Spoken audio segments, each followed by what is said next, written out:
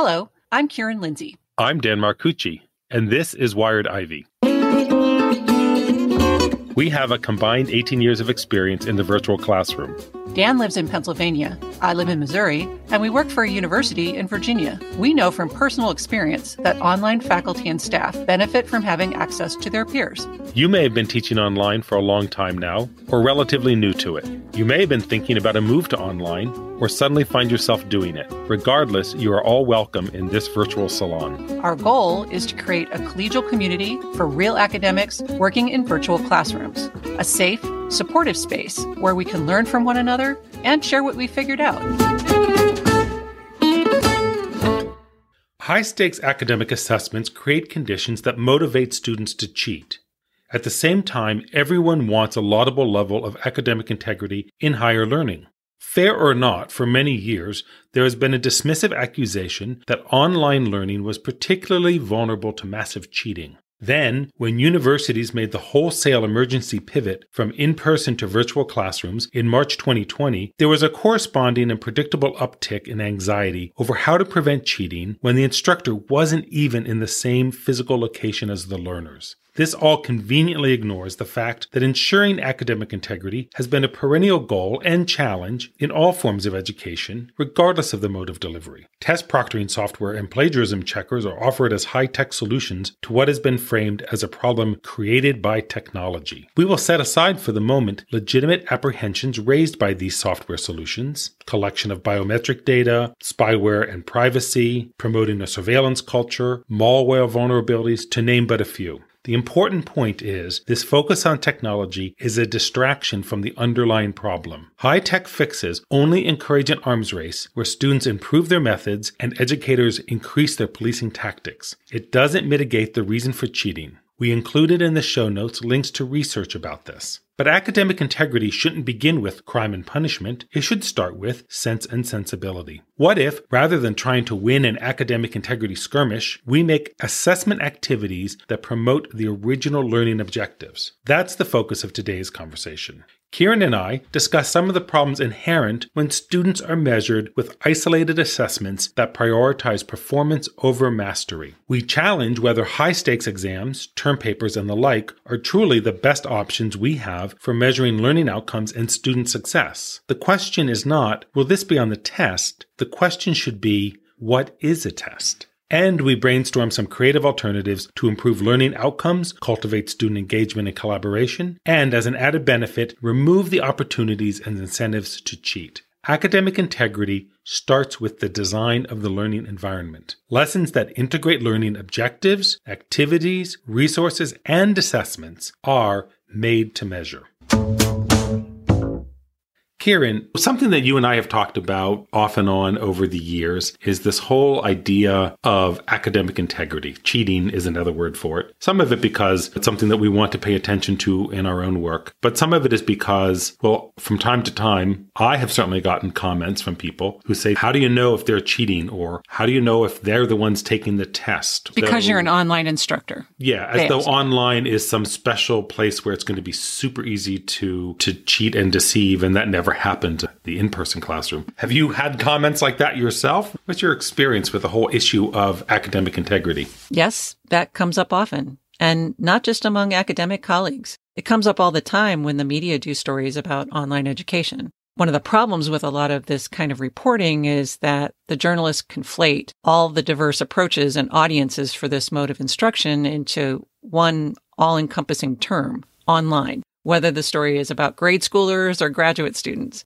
On some level, that's understandable, right? If the reporter or their editor hasn't been an online student themselves, they may not have an awareness of all the variation and innovation that can happen in a virtual classroom.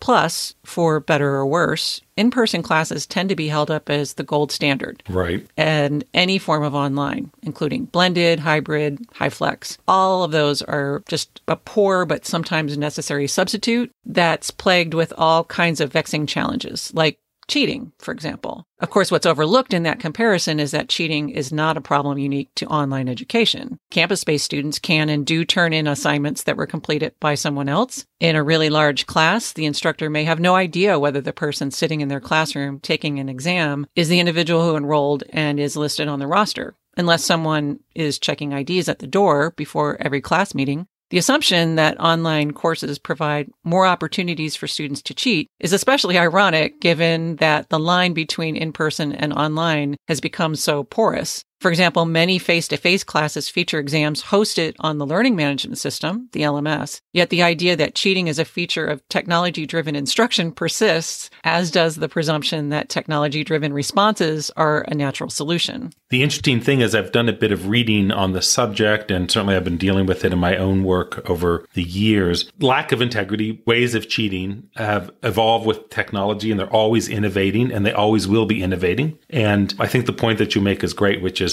it happens as a function of in-person classes, and it happens as a function of online classes. Or as a function of the instruments we use to review student learning. Maybe we've been using a saw to do the work of a scalpel, or we've grabbed a hammer when what we need is a guitar pick. My primary frustration when it comes to the issue of cheating is that our main response has been to participate in an arms race. Each time students figure out a new way to hack the system, educators respond by attempting to lock down everything even more tightly, instead of examining our approach to measuring student learning and doing so from a different perspective. Your point really underscores philosophical options. And if it's not militarized, it's at least sometimes discussed in the discourse of criminal justice. They're doing something bad, we have to catch them. And I suppose there is a place that is appropriate to do, depending on how you've structured the learning environment. But I don't think it has to be that way. Fundamentally, as academics, we're here to facilitate learning, and presumably the students, the learners, are here for the same purpose. If we go in with the assumption that learning is the objective here, then it doesn't have to be a war or a crime. It can be something that's a little bit more constructive and positive than that. And maybe we ought to be asking whether traditional high-stakes assessments, exams and pop quizzes, for example, bring us any closer to achieving our stated learning objectives, or do they mostly determine which students are good at memorization? I think that is exactly the starting point for academics who teach online. That how are we designing our online learning experiences in a way that fosters a desire to learn, but also then enables, permits, improves, engenders academic integrity, however you want to. Mm-hmm. There's a verb there, and they're all positive verbs. So we, as people who are leading the online learning environment, can create situations where the incentive to cheat doesn't have the same reward, for example. And more importantly, what we want to be doing is incentivizing the learning outcomes, the learning objectives. And I mean, we've hammered on this throughout our podcast, is how much derives from articulating those learning objectives, how what we do and the tools and everything. And I think this is just one more example of that. These are tools for academic integrity. They still start at what are we trying to accomplish in this environment? You know, I'm realizing that I've had a huge blind spot when it comes to course design. I couldn't count how many times I've coached an instructor that the learning objectives should inform every other choice they make: content, activities, technology. And yet, I don't think I've ever included assessments in that list. The learning objectives really should inform the assessment. Because in the end, what you're trying to do is assess a mastery of a subject. What you're trying to do is assess the learning outcome, the improvements that have been made in knowledge, and they really want to be tied together. And do we have to get grades? Yes, of course. That's one of the things we get paid to do in most situations, is to provide an accurate, detailed assessment that looks like a grade. Some people work in programs where students are going to be compared against each other. Fortunately, I don't. But so there is class rank becomes important. And so I suppose that's a motivation for cheating. We're never going to be able to use learning objectives to get all the motivation for lack of integrity out, because the structure of what people's reasons for seeking higher education are. But I think we can use them as a guide to really structure a lot of the assessment in a very positive way. And the rest of it, we'll have to have some diligence for, I think. Yeah, I'm with you.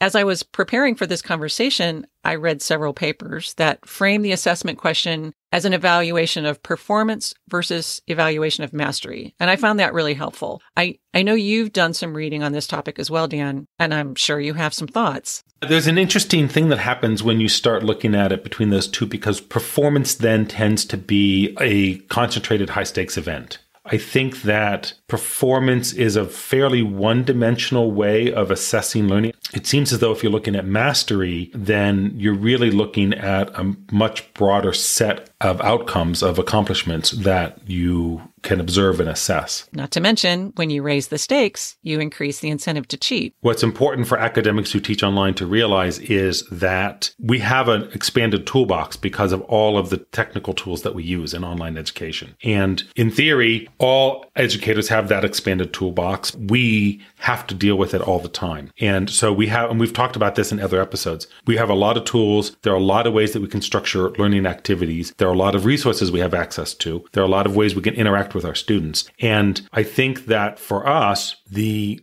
fun and the challenge and the creativity comes in setting up learning situations where the goal then becomes mastery, the goal becomes accomplishment, the goal becomes learning, essentially. And then the assessment just follows after that. That's lofty. Maybe I'm not making much sense. So I would put it a little differently because, again, I don't think technology is the driver here. I see a different path to arrive at the same place you've just described, that anybody who's been teaching online intentionally and challenging themselves to do it well quickly realizes the standard approach in a face-to-face classroom isn't actually something you should aspire to mimic because those techniques don't work in an online class. Whether they work as well as we assume in the physical classroom, we're not going to go there because this podcast is about teaching online. But we know they don't work well in an online classroom. So what's happened over time is that instructors who teach online and have had some freedom to innovate have done just that. And then because some of the people who design and deliver those online courses also teach face-to-face,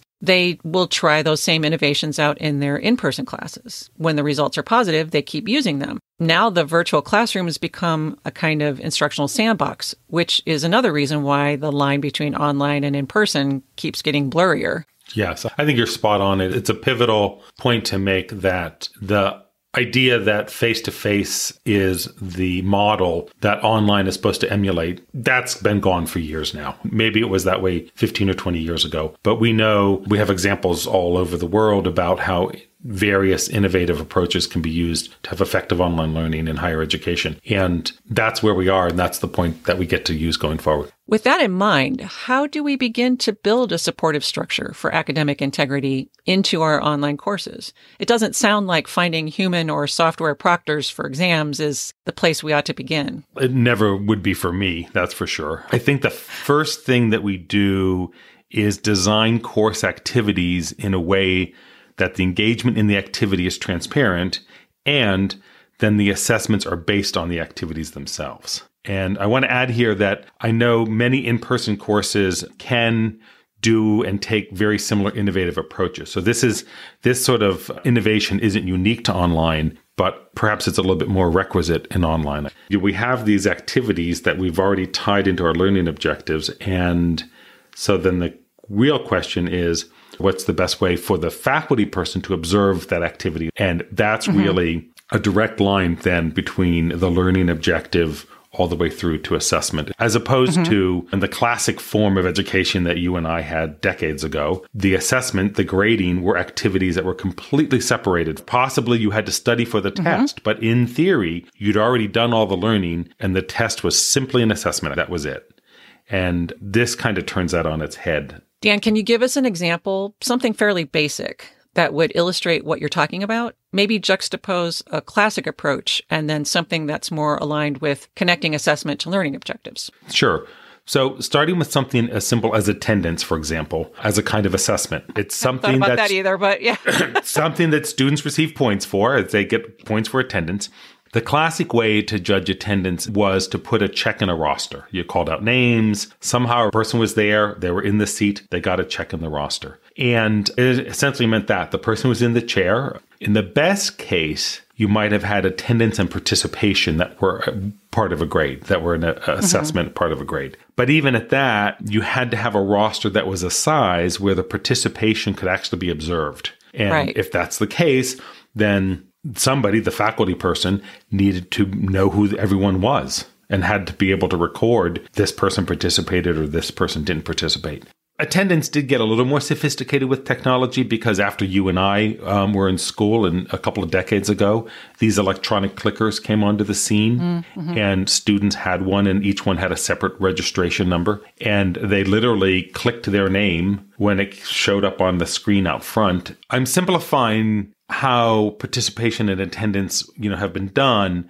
But basically the motivation was, let's make sure the student isn't going against their own best interests and skipping my great class. Brilliant things are happening in here, and oftentimes brilliant things were being said. But when you're only asking for passive participation, you're barely engaging the students and you're only distantly connecting to their learning objectives, in my opinion. And this is also an example of that policing approach to education you mentioned earlier, right? Yeah. But in an online learning environment, and especially an asynchronous one, attendance really is a completely different proposition than what those ideas of attendance were. Because now participation is the only attendance that matters. If it's asynchronous, there's no lecture to show up. You could turn the screen on and run the video and have the computer run it and go in the next room and watch TV. That doesn't matter. What matters is the participation, how they've engaged, and what they do with the information. I don't know any instructor who assesses by the number of minutes that a learner has been logged onto their LMS.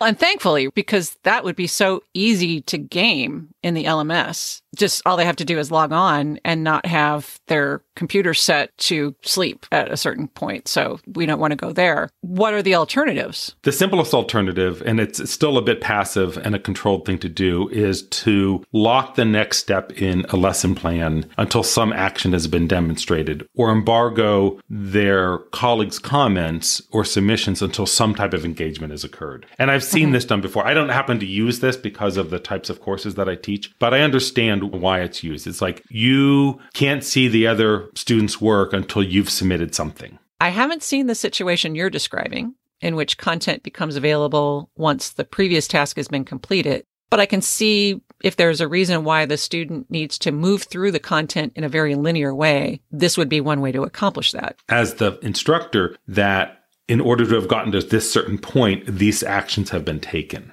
So again, it's the participation that is transparent. And so thinking about the assessment perspective, these steps are done in a certain order because you have an educational reason why you want them done in that order. But it's right there. You can see it. It's easy to assess.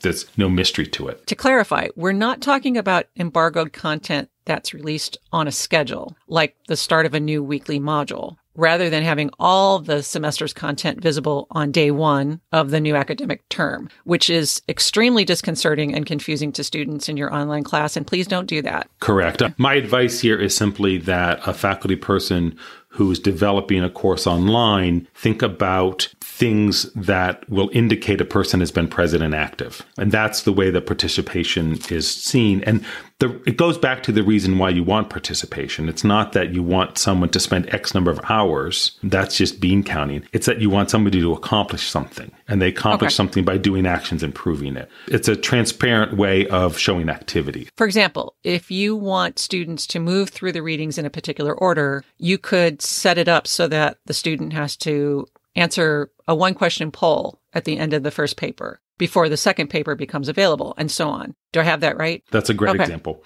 And those quizzes are little micro activities that are used to make a very frequent pattern of assessment. Got it. Plus, whether or not those polling questions are graded, they could provide feedback to the instructor that would help them gauge whether there are any problems with comprehension. Should the instructor post some additional explanatory text or offer to schedule office hours for anyone who has questions or needs some help? That's brilliant. The beautiful thing about that is you might do a small section, a small chunk, and then there's some mini assessment or micro assessment that goes with that, a short quiz or something like that. And if you don't get the quiz right the first time, then you get to, go back and try it again. Those become data within the system that lets the faculty person know how quickly people are able to progress through the sequence. There are a lot of activities that can be used where this is going to come through. It can be discussions, presentations, research submissions, engagement in collaborative work, i.e. group work.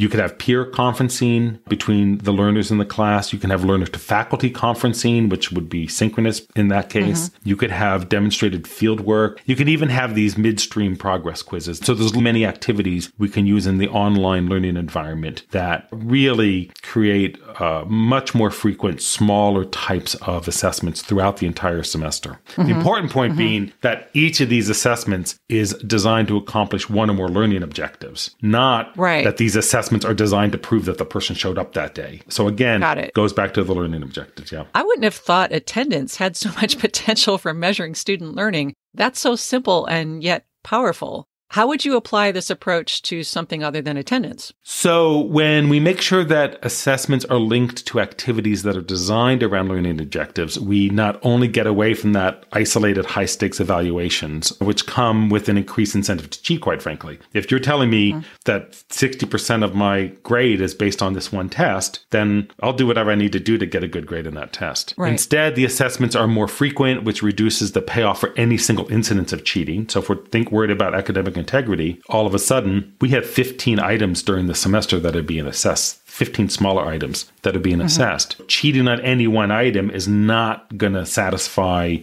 the desire to bump your grade up. For example, in the courses that I have developed for online learning, there's no single activity that is worth more than 15, that's 15%, of the final grade in the course. So it's low stakes, it's frequent, it's connected to activities, and the assessments are based on that then. And Dan, that reminds me of when in episode 31, our guest Sarah Heath explained the benefits of assigning points based on gaining mastery of segments or of individual skills rather than a single high stakes assessment. Okay, I'm sold on this approach. So let's talk about some of the other assessment options, which can include discussions, short papers, presentations, field work. I'm sure I've missed some. I'm positive. Discussions is a great place to start. You and I talk about discussions a lot. Let's start there. A, it's a transparent activity. B, it's clearly connected to learning objectives. Tell us about your approach to designing, facilitating, and assessing participation in discussions. My approach, at least, in discussions is there's a rubric that they have in their syllabus at the beginning of the semester, and they know what discussion is going to be like. And we have discussions almost every week in the types of courses I do. I understand, of course, that it might be that discussions are occasional in a course, depending on what the course is. It could be just part of what you're doing. There could be problem sets or something, and then the discussion is based on the problem sets that everyone's already done. So maybe talking about the embargo thing is you don't get to get in the discussion until you've submitted your problem set, for example. Okay. And then you guys can workshop, what the right answer is. Do you start discussions with a prompt? Or do you ask students to just share general thoughts about the topic du jour? Yeah, discussions are prompted because it's the prompt that really connects it back to the learning objective for me. Right, because your job as the conductor of this orchestra is to tie this activity to a specific learning objective, correct? Yeah, I might even say it's my job as the spider weaving this web because one of the things here is that I want the learners to engage with the resources that have been presented and further resources that they might find. I don't have a way necessarily of saying, did you read this article or did you watch this video? But what happens is the prompt connects between the resources and the learning objective, and then as a public activity that they're doing. So the discussions themselves are going to rely on the prompts, and the prompts are then going to be based on the resources that I want them to be able to process. Then I don't have to assess, in this case, whether or not they read the paper as an independent assessment. What I'm doing is looking for evidence of that in their discussions. The discussion is the activity, and that activity can't happen if they haven't read a journal article or watched a video or something like that. I can see the benefits of having a higher number of lower stakes assessments, and that discussion is one of the options. But I can also imagine faculty being intimidated by the increased demand on their time that this approach could create. Let's say I've got an undergraduate course with 75 students. I set my course up so there's a weekly discussion, and they're all participating because it's part of their grade. And I want them to have a conversation, not simply post one thoughtful comment and then respond to at least 2 other students and call it a day. How do I get a handle on that from a time management standpoint? There's no question that we want to be sensitive to our own time commitment as we are developing these assessment strategies and these learning strategies. And if you have a class of 20, you fundamentally have a different situation than if you have a class of 100, for example. And that is true online, and that is true in a face-to-face classroom. Absolutely. How you're going to do it is going to be different. If discussion is an important part of it, my argument would be in the online setting, you're still going to have a much better record of a conversation that happened, say, if you broke it into small groups. So in an asynchronous world, if you're doing synchronous and you're breaking into Zoom groups, then there's a different reporting thing. But so let's just look at asynchronous written discussions for now. You might break a group of 100 into groups of 10 and ask them to work together. And then each discussion group has its own space that it works in. And there are many techniques you can use. If there's actually only one of you for 100 people and there are no teaching assistants, then you're really going to have to rely on the group to self-report, that they're going to have to do peer evaluations and report back to you. If there are 20, maybe not so much. Maybe you can have a chance to be able to look at the assessments all yourself. But you're absolutely right. You have to be aware of what you have and what's going to be possible. Or if these are fairly micro assessments, do you have to get granular about grading them? Couldn't you have broader metrics for doing that assessment? The rubric isn't, I'm not grading on the brilliance of every individual line that's spoken or written. I'm really grading the discussion on the level of participation and the level of engagement. And that's really what the rubric looks like in this case. Because that suits the purpose of my courses. This person's engaged. They've clearly demonstrated that they understood the resources that were given them for the week. They've clearly engaged with their colleagues on their thoughts, which is very important in our structure. And those are fairly quick to be able to judge. I don't have to necessarily go in and mark individual things that they're saying and give them feedback on individual comments. It's public, it's transparent, but you got to be able to look at it quickly and say, okay, this satisfies the rubric. I like this idea of breaking a large class into smaller discussion groups. That makes a lot of sense on a couple of different levels. One, it's easier for students to navigate and participate because if 75 people are all trying to have a conversation in a single space, it quickly becomes difficult to follow multiple threads. Yes. But it makes things easier for the instructor to see who was really active, whose comment generated the most conversation, whose comments demonstrated an understanding of the content, all of that. What other ways can you think of that would facilitate discussion without a great deal of involvement from the instructor? Your question, Karen, reminds me of when we had Doug Ward on, I think it was episode 14 from the University of Kansas, and he specifically talked about how he used a lot of very dynamic structures within groups. He broke into discussion groups, into smaller discussion groups, and he had people have specific roles that they had. Right, the reporter, the leader, the devil's advocate, the synthesizer. Yeah, and so that's just the last thing I can do is say that I'm the expert on all different ways of doing discussions, because I think it's just a very rich opportunity for us, whether it's synchronous or asynchronous. But the great thing is they can be assessed and they show active participation with the material and the learning activity. Let's talk about ways to adapt a traditional approach to assessment, such as term papers, to this learning outcome-driven approach. What's your take on how this type of assessment might be updated? Not to sound too much like a broken record, but I would advise my colleagues to think very hard about why the paper or how the paper connects to one or more learning objectives. And I absolutely understand that there are important places for research papers in higher learning. I get it. And I happen to be fortunate that the way they work into my material, they're more essays than research papers, and they tend to be shorter. But there's a place for a 20 or 30 page paper that's research-based if you're working in the field of history or so many other areas. So there are a couple of ways of doing that. And I think that the problems for lack of academic integrity with papers in online and in the classroom, again, are very parallel. That's not going to be a big difference between Nothing that. new about that. But the issue of contract cheating also really comes up in term papers, where someone's being hired to write that paper for you. And that's a hard thing to do. And the other thing in papers, a big issue for me, is the idea of plagiarism. So it's a different kind of lack of academic integrity. And I think that is something that as an educator, I've always got my antennae out for. Many universities have licensed plagiarism checkers for faculty to use, and some LMS have this type of application available and even embedded, I think. Everyone that I've been connected to in the last 15 or 20 years has some sort of software that is a plagiarism checker, basically. Or you can just copy a chunk of text from the paper into a search engine. Which I do, which is what I do. Which is what I used to do when I was teaching. Anytime that I'm reading a paper and the font changes, and this is, I'm giving a tip to my students in my classes, and the font changes, I think, did something just get clipped and pasted here? And I check around that font change. That looks like a web font. Yes. Ironically.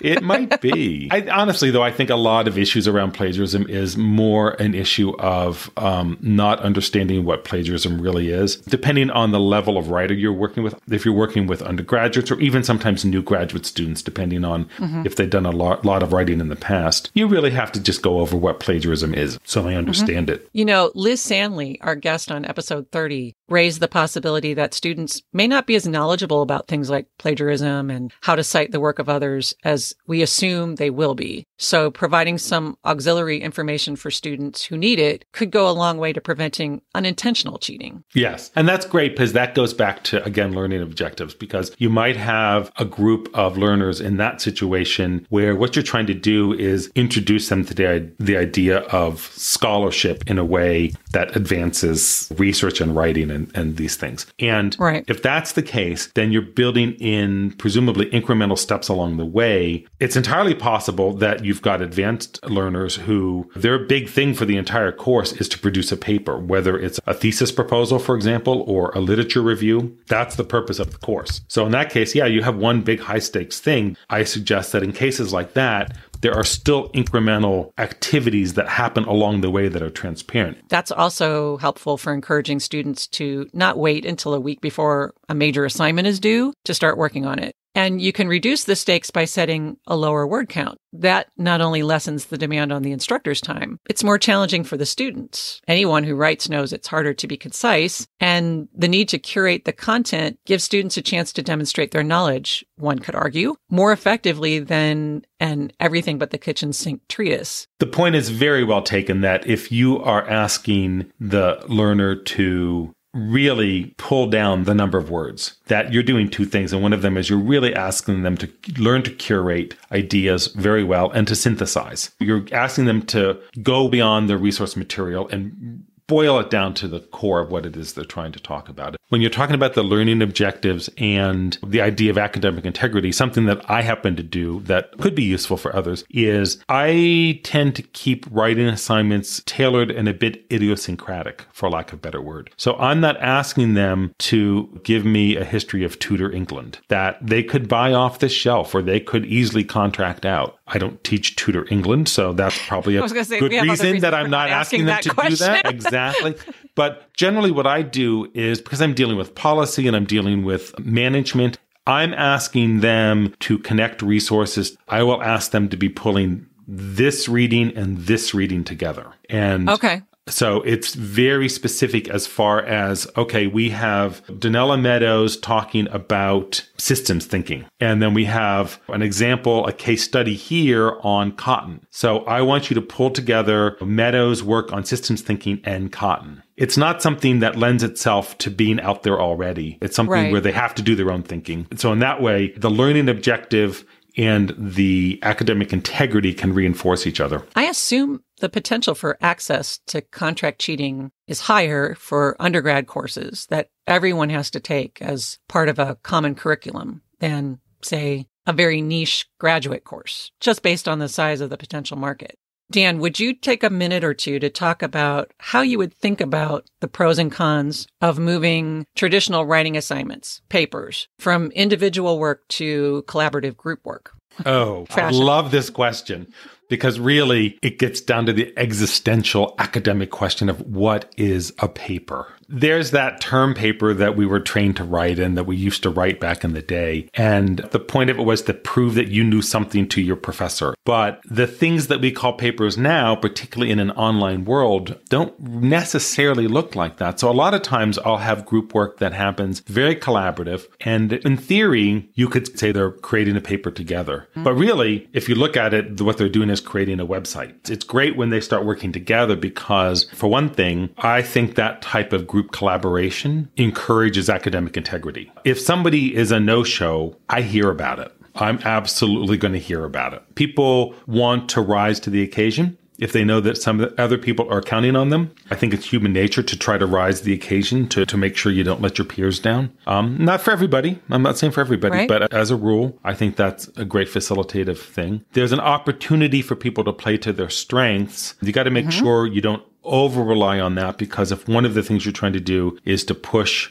what their weaknesses are, then you don't always want them necessarily to be playing to their strengths. But there's a dynamic there where people can specialize within the group as far as what they do. So I think there's a whole host of ways that group papers can facilitate learning objectives, can be very transparent, because obviously the point of it is then to share the work, and then can be something that encourages academic integrity. It's a good point you've made, that when we give written assignments to groups, we may not call them a paper. We might call them a report, for example. And I like your framing that, especially when we have students working in a digital space like Google Docs or some other kind of wiki, what they're creating is absolutely a website. It's not a public-facing website, but still. From the perspective of potential for cheating, it seems to me that if someone wants to pay for a finished paper, they have to get the whole group to agree. And I would think that's a bigger lift, especially if the students are randomly assigned to groups, or at least chosen by the instructor in some way, rather than if they're allowed to self-organize into groups of friends. Yeah, and I think the points you make are great, and they really underscore the idea of let's be intentional and purposeful about how we design the activities, how we design our courses, and it's all part and parcel. We're creating an environment where we're asking for academic integrity, we're setting them up for success for academic integrity, and we have learning objectives in mind at all times. And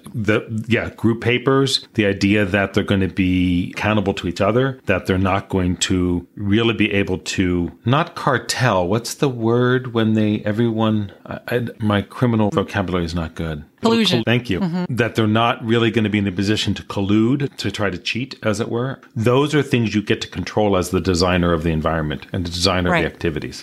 Inculcating, engendering, encouraging, however strong a word you want, academic integrity now in collaborative work then is going to carry over to the workplace. Let's not think that academic integrity is a question of not cheating on an exam. Let's think of academic integrity as a question of doing honest work that is to an objective that is respectful of, the process that you're dealing with, whether it's processing information or dealing with new people or whatever it is you're trying to accomplish. Broadening the definition of academic integrity beyond the questions of who's cheating and how can we catch them at it. Now, I have a question for you, because there's an area in here that I haven't really worked in, and that's the question of sometimes the learning objectives are very tools-oriented, whether or not the entire course is tools-based. I need some clarification. What do you mean by tools? Do you mean something like learning how to use a microscope or a surveying transit? Or are you talking about a skill that might not require a physical object other than a computer, like the ability to use GIS or modeling software programs? Yeah, I think for me, the idea of tool is to be able to master a procedure. So it could be that you, for example, learn how to use a ground-based LiDAR to go do some surveying of the Sistine Chapel. Or it could be that you are going to need to do water quality sampling in a stream in the Blue Ridge Mountains. Or it could be that you need to write even a computer program. I would consider that procedural, although that is it's that existential question. What's a paper? What's a tool? But it's this broad range of things which are about following procedures and learning how to do something. that's demonstrable at the end that you can do this. You're certified, qualified, you can do this. In some ways, I think procedures, with or without physical tools, lend themselves more easily to the types of alternative assessments we've been discussing. In many cases, a written exam wouldn't help much. You don't really care in that situation if the person has memorized when Fortran 77 was first created, right? or who we refuse to date ourselves on this podcast. Right, yes. Who the inventor of this was. You can learn to code perfectly well without knowing either of those things. By their very nature, though, it may be easier to demonstrate mastery of a skill than understanding of a concept. An example of this would be the skill of writing a piece of computer code. If I'm the instructor, I can challenge each student to write a program that provides a solution to a particular equation, let's say. Ultimately, the assessment is going to involve running the program to see whether it works or crashes and whether it provides a correct or incorrect answer. I mean, there are variations that you can add to that to make it less binary, but that's the ultimate form of assessing whether or not the assignment has been completed successfully. Another example of a skill, this one with a physical tool, would be something that's often a feature of a forestry program, learning how to use a chainsaw. Typically, this is an activity where the instructor and students go to some field site, and once students have learned the skill, they're asked to demonstrate that they can use the tool safely. But it's also possible to have an online student submit a video of themselves using the tool. And there are real upsides to having that kind of documentation, because let's say the instructor is watching a student at the field site, probably taking some notes or maybe using a checklist so they can assign a grade. But if later on that instructor realizes they forgot to check whether the student was in the right position or was wearing safety goggles or whatever, well, there's no way to check because a live demonstration is ephemeral. But if there's a video, it's possible to review it and find out. For all I know, instructors may now be documenting what's happening in those in-person field situations for that very reason. Well, right. And your example really calls to mind the episode that we did with Chastity Warren English, where her agricultural education students were needing to demonstrate specific things they could do on the farm, literally, and they were able to record it. They were able to Zoom it, different ways of demonstrating to her what they were able to do. Yeah, exactly.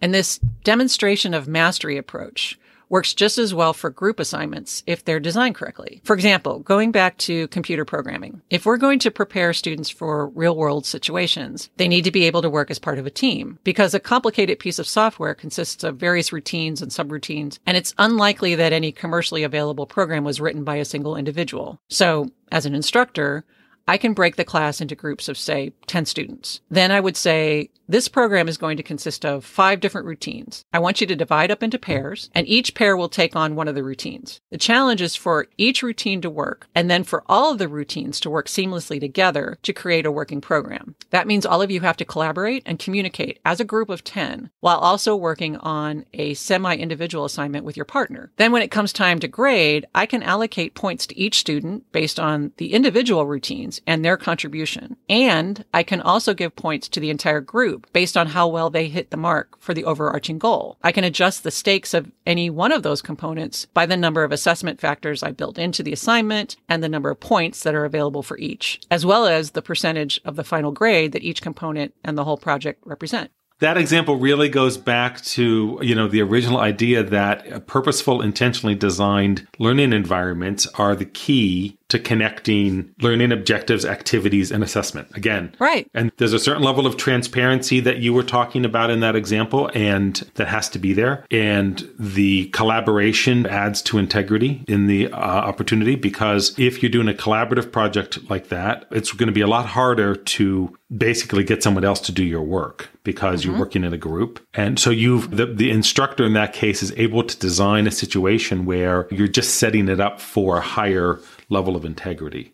Right. And I'm sure if we looked at learning how to be a surveyor or something in nursing, for example, that there'd be similar ways of doing it. And it's going to depend on the course. It's going to depend on the skill that's being learned and can be demonstrated. Sometimes this will be a case of and, not or, assessing knowledge and skills. Right? Using that nursing example, I definitely want that nursing student to demonstrate his ability to safely administer a subcutaneous injection. But before we go there, I want him to demonstrate by passing a test, that he knows under what conditions that injection should be given, the appropriate locations for that type of injection, what problems might arise, what he needs to do in case of an allergic reaction. So passing the exam can be the entry point for being allowed to demonstrate a tool-related skill. We're not always talking about one or the other. Dan, I'm curious, do you have any traditional high-stakes assessments in your own classes? That's I do not. I do not currently use exams. The structure of the program doesn't warrant it, and the graduate school doesn't require it. I do know in many universities, undergraduate courses are required to have an exam at the end or some sort of final assessment, usually cumulative assessment. Since we know many Wired Ivy listeners teach undergraduate courses, and you, Dan, have taught undergraduate courses, so have I, how might you design an exam to lessen the opportunity for cheating? How would you lower the stakes and move towards assessing mastery versus performance when you have to give an exam? The first thing that you have to ask, is the exam going to be something that is a test of memorized knowledge? And I don't know why the answer to that is yes, as often as it is, but it often seems to be the case. We don't live in an age of memorized knowledge. We live in an age of smartphones. You don't get to sit at a bar for 6 hours at night and argue about some arcane point. Someone whips out a phone and looks it up and the argument's over and you go on to the next one. Exams, I think, are a little bit needing to make sure they catch up to the times as well. Open book makes sense to me. One of the problems is, well, what if they open their book? It's like, okay, design your exam so it's an open book exam. Yeah. Instead of creating an examination, an assessment that is geared towards repeating knowledge that they might have memorized, design one that requires them to manipulate information and manipulate knowledge. So they need to go find a resource and they need to know what to do with that resource. A common protocol for LMS-based exams is that once the exam begins, the browser is locked. That's supposed to prevent students from opening other browser windows or tabs. But since most, if not all, college students, in the US anyway, have a smartphone, locking the browser has limited usefulness. That's another example of that academic integrity arms race we referenced earlier. Does the student's ability to access more resources than they would be able to bring to a class for an open book exam change how you design the questions? I think if you're in a high stakes situation like that, where for some accreditation purpose, or you've determined that there is a reason that there needs to be a highly regulated exam environment. And we're getting back to the policing question here. If you're locking people's browsers, you're policing is the bottom line. And you're not dealing with the environment and the motivation of learning. If what you're saying is you have to take this exam, it's timed, your camera has to be turned on in a way that we see your hands at all times. And if that's the way people want to go to stop cheating because they've created an environment where they think that kind of cheating is going to happen, then I guess that tool is available for them. It gets to a certain point where I think you require them to have proctored exams. They go to a learning center. I've worked at universities where this was a required thing for online students, is they had to take their exams in these proctored settings. I should hope that's really a very minor proportion of assessment when it comes to online learning. Well, speaking as a program director, yes, my initial thought is, my immediate thought is that if you're going to require a proctor of some kind, organic or inorganic, that's going to limit the potential audience for your program. And that's going to become a bigger concern for institutions as adult learners continue to be a growing target audience for higher education. Mm-hmm.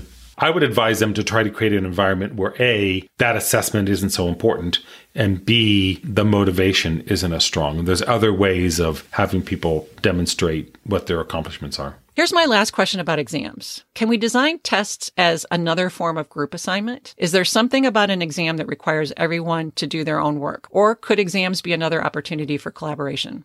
Yeah, I think the answer is you want to think about exams differently. The classical way of looking at an exam is it's done by an individual in a certain amount of time and measures that individual's knowledge. And it's arguable whether delivered that way that is actually what happens. But there's no reason you couldn't have an ultimate project or an ultimate activity in a course that was more collaborative. And you could call it an exam, and you could say that exams are allowed to work in groups, particularly if it was a course that involved a lot of collaborative group work. Then wouldn't it also make sense to have the final examination be collaborative and group? And you might say, we don't know what one individual contributed. That by the time you get to the last day of the class, you've already been able to have other things that have happened in the earlier 14 weeks that gives you a strong idea idea of what individuals have been contributing. I actually have some experience with this as a student, which is why it even occurred to me to bring it up. When I was in high school, my biology teacher had each of us write a paper on a wildlife species of our choice, and we had to present it to the class. Then he designed the exam to test us on the information we'd received from our peers in the class.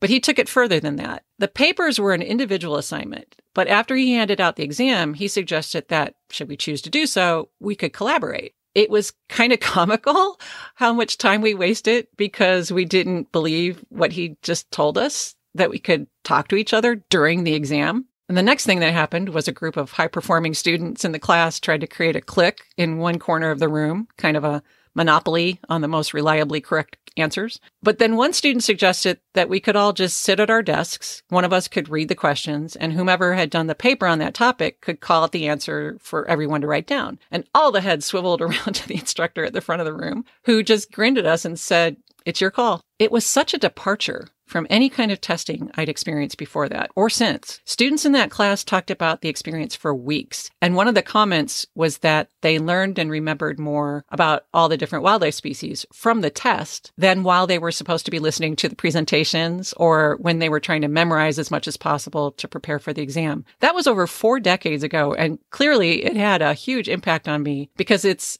really the only individual exam I remember from high school. All these decades and decades later, it's still stuck with me. That's a great example of the core question, what's the purpose of the exam? So is the purpose of the exam to ask them to repeat memorized knowledge? Or is the purpose of the exam to demonstrate that they understand some sort of professional process or learning activity, such as collaboration? And the instructor, the professor has to understand, why am I giving this exam and how does it connect to the learning objectives? That's the bottom line, as far as I'm concerned. Yeah. And that really goes back to, what we talked about at the top of the program, which is the idea of mastery. The assessment is an assessment of mastery, and many incremental steps within that process creates a good learning environment. And it also creates a learning environment that is less likely to encourage cheating. We're just about out of time and have really just skimmed the surface of this topic. But in all honesty, even if we could brainstorm more ideas, we're always going to be limited by the fact that Dan and I have specific areas of expertise and experience. I don't know anything about the different types of assessments used in a music program or how I would take a more innovative approach to assessing students in an English lit class. But we do know from doing this podcast that our academic colleagues are doing amazingly creative things. And one of our primary goals for starting Wired Ivy was to create a space where we can share those ideas and insights with each other. So the challenge we're offering our listeners is this: looking at your current approach to assessments, ask yourself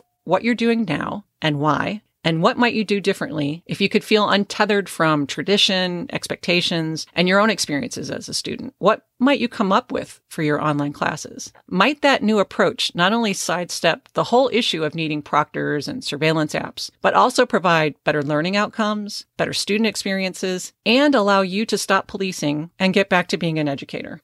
That, I think, is the perfect question for academics who teach online. So if you have any answers to any of those questions, let us know them. And if we can provide more answers, we'll be sure to get them on air so you can listen to them.